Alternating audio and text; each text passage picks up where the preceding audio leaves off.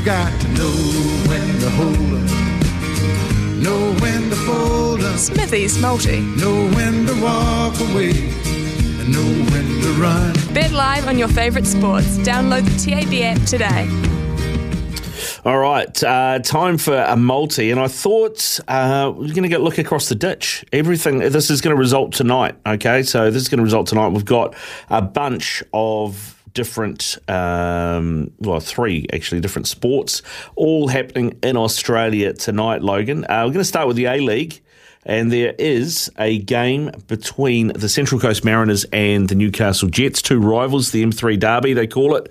The Mariners have been actually going pretty well. They've been certainly playing better than you would expect in terms of where they sit in terms of budget and things. They've been performing quite well. I take them, they're paying $1.80. $1.80, so get on them. I am also going to the basketball, Southeast Melbourne Phoenix to beat up on the Brisbane Bullets, who have been rubbish this year. That's paying $1.60. And then Martin Guptill's Melbourne Renegades at $1.60 to beat the Brisbane Heat tonight. So you put all those together, and it's $1.40, $1.60 and $1.80, and it returns $4.03.